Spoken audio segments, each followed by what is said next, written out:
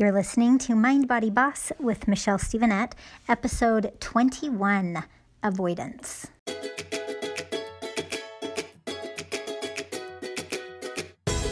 Welcome to Mind Body Boss. This is the podcast for people who know our minds and bodies are connected, they affect one another, and the more we learn how they operate, the more we get to be the boss of our life experience. I'm your host, Michelle Stevenette. Hello, and welcome to the podcast. Today, I'm Michelle Stevenette, your host, and today we're talking about avoidance. And I'm just going to tell you right now that I've got sweaty palms and my heart is racing because recording podcast episodes is kind of terrifying, I'll be honest. So I'm always super proud of myself for having the courage to do another episode. But today, avoidance is really ironic topic for me because, not just because, it's scary for me to do these. I don't really avoid these. I have gotten to a place where I just know I'm going to be a little bit fearful, and that's okay. But I realized that when I chose the topic, it was well before I had kind of a defining moment where I realized I've really been avoiding something. So I'm going to share that with you in a moment.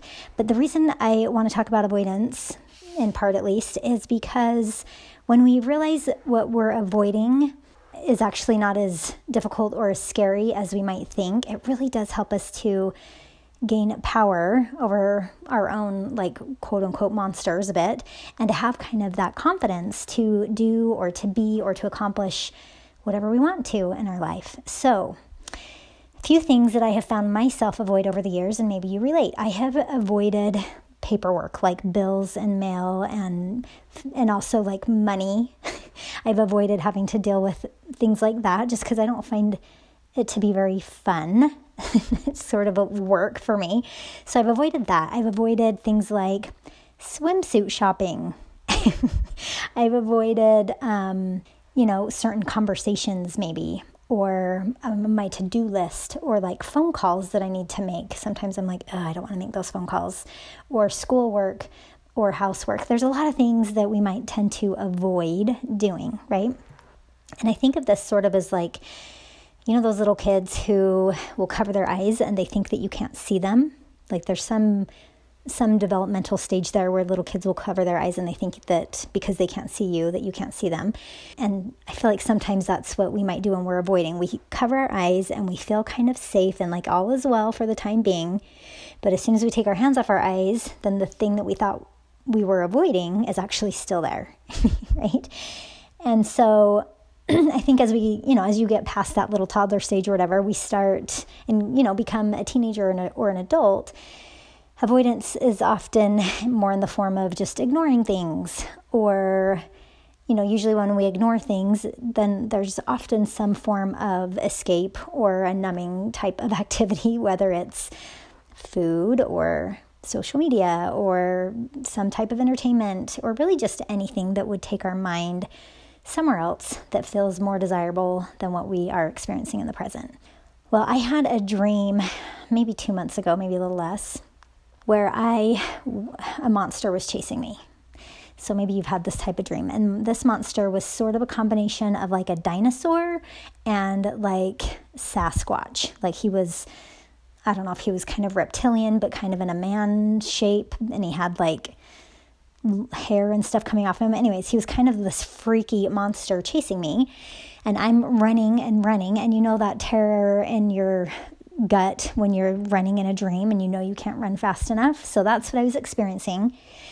And as I was running away, I had this thought like, it's going to catch me. There's no way that I'm going to get away from this monster. And so I had the courage to just turn around and face this monster in my dream, which I've never done before. So I was actually kind of proud of myself. I'm like, I'm just going to turn and face it and ask this scary monster what it wants of me.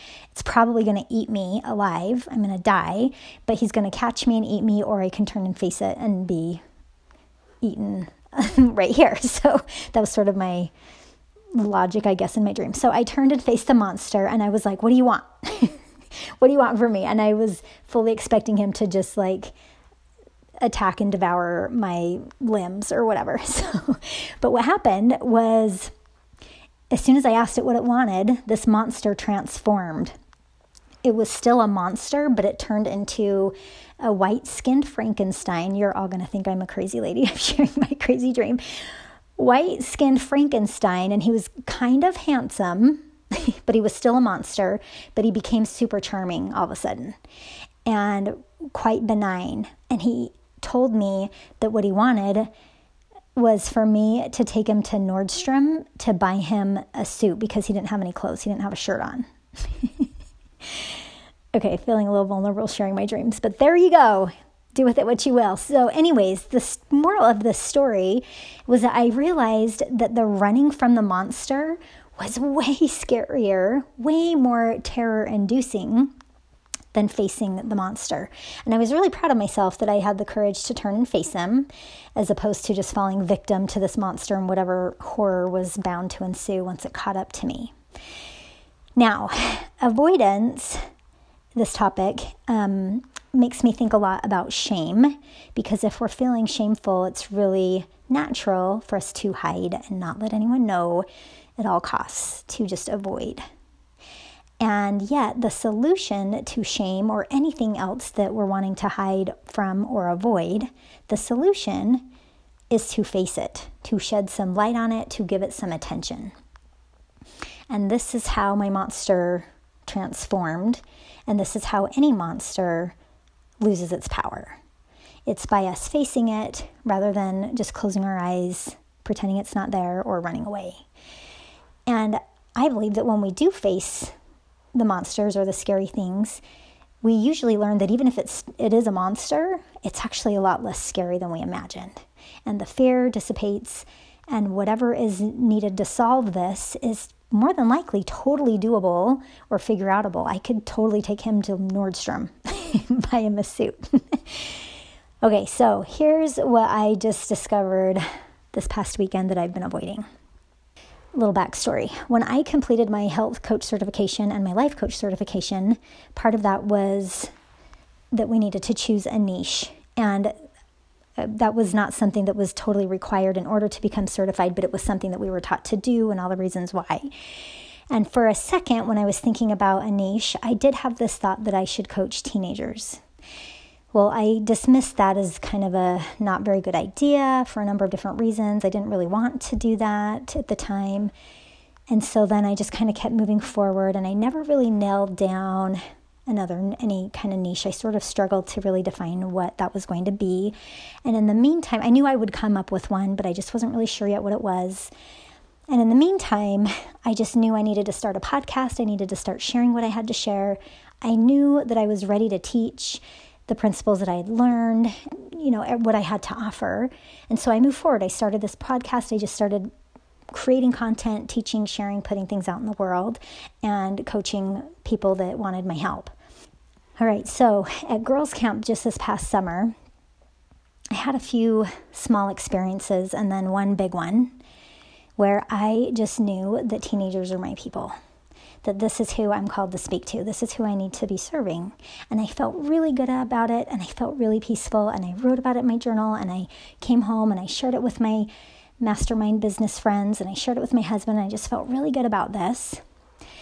But there was a part of me that didn't quite want to commit to it. I still had some doubts, and I thought, okay, well, I feel called to serve maybe the older teenagers and young college-age girls. That's who I should speak to. And so, as many of you probably know, I kind of started heading into that direction. I'm like, this is who I'm going to serve.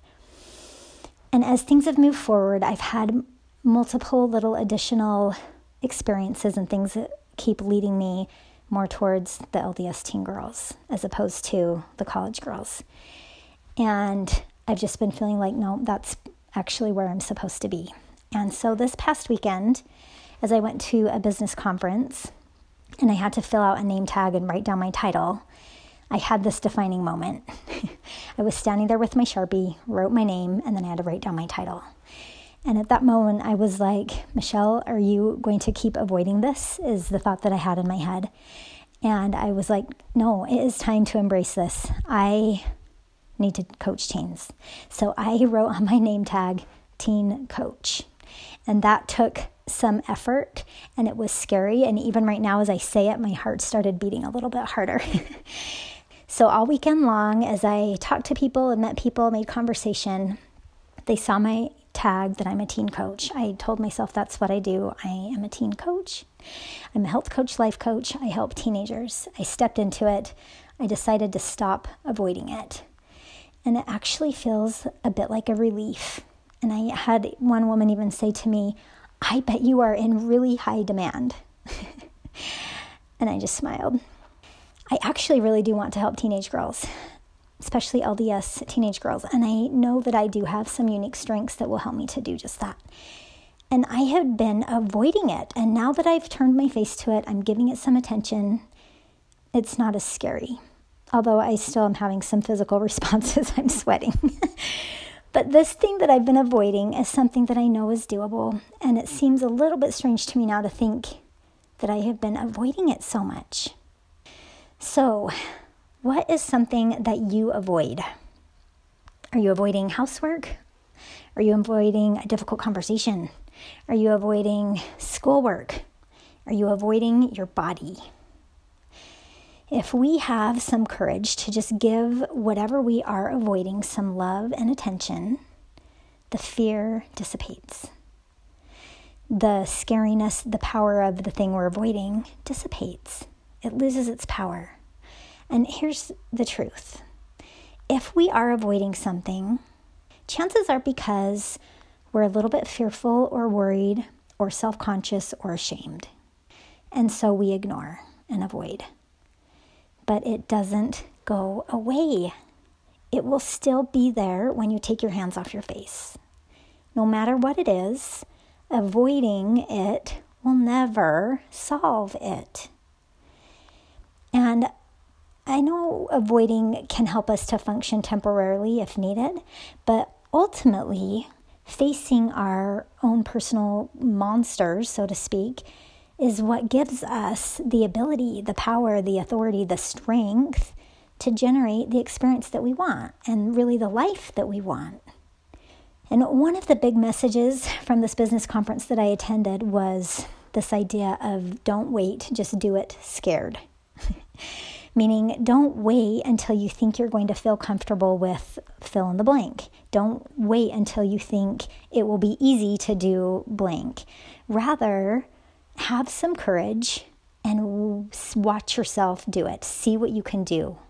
Show yourself what you can do, even though it might not feel comfortable. There is peace and confidence on the other side. When you move through the discomfort, there is peace and confidence on the other side. So stop avoiding whatever it is you might be avoiding. Just face whatever you need to face. Show yourself what you can do. Love yourself enough to do it for you. And you can totally be scared. You can totally be unmotivated or full of shame, whatever it is, and still do the thing that you know that you really should do. And this is one of the biggest ways that you can build your relationship with you and gain confidence in you and deepen your ability to love you and to be able to generate the life that you really want to experience and thereby become the person who can do and give and serve and be a light to everyone else. All right, avoidance. Give that some thought. What are you avoiding? And go do it. I would love to hear if there's something you have been avoiding that you now are doing. So it would make my whole entire day if you emailed me. Because you know what? Guess what? I'm actually still pretty close to the beginning of my business building, and I'm totally accessible right now. I answer emails. Did you know that? So if you email me, I will answer it. So I can't promise that will be the case forever. I might not be able to down the road. But right now, I'm accessible. Feel free to email me. And as part of this newfound statement that I am going to be focusing on teens, I am taking 10 girls. I already have several signed up, but I am taking 10 girls through a program for free. All you have to do is email me and let me know you want in. I have probably 4 slots left at this time. So depending on when you hear this, give me an email if you know someone that might be interested, and I will let you know if I still have availability for that program. I'm trying to run it between now and Christmas, so kind of short notice. So anyhow, give me an email. My email is just m, and then my last name, Stevenette, @gmail.com. I will put it in show notes. Feel free to give me a shout out. Email me.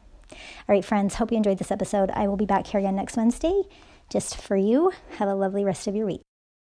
Hey, thanks for listening. If you like what you heard, would you mind sharing it with your friends and maybe even leave a review to help others find this podcast? That would just be terrific. For information about working with me, please visit my website, michellestevenett.com. That's Michelle, StevenEtt.com.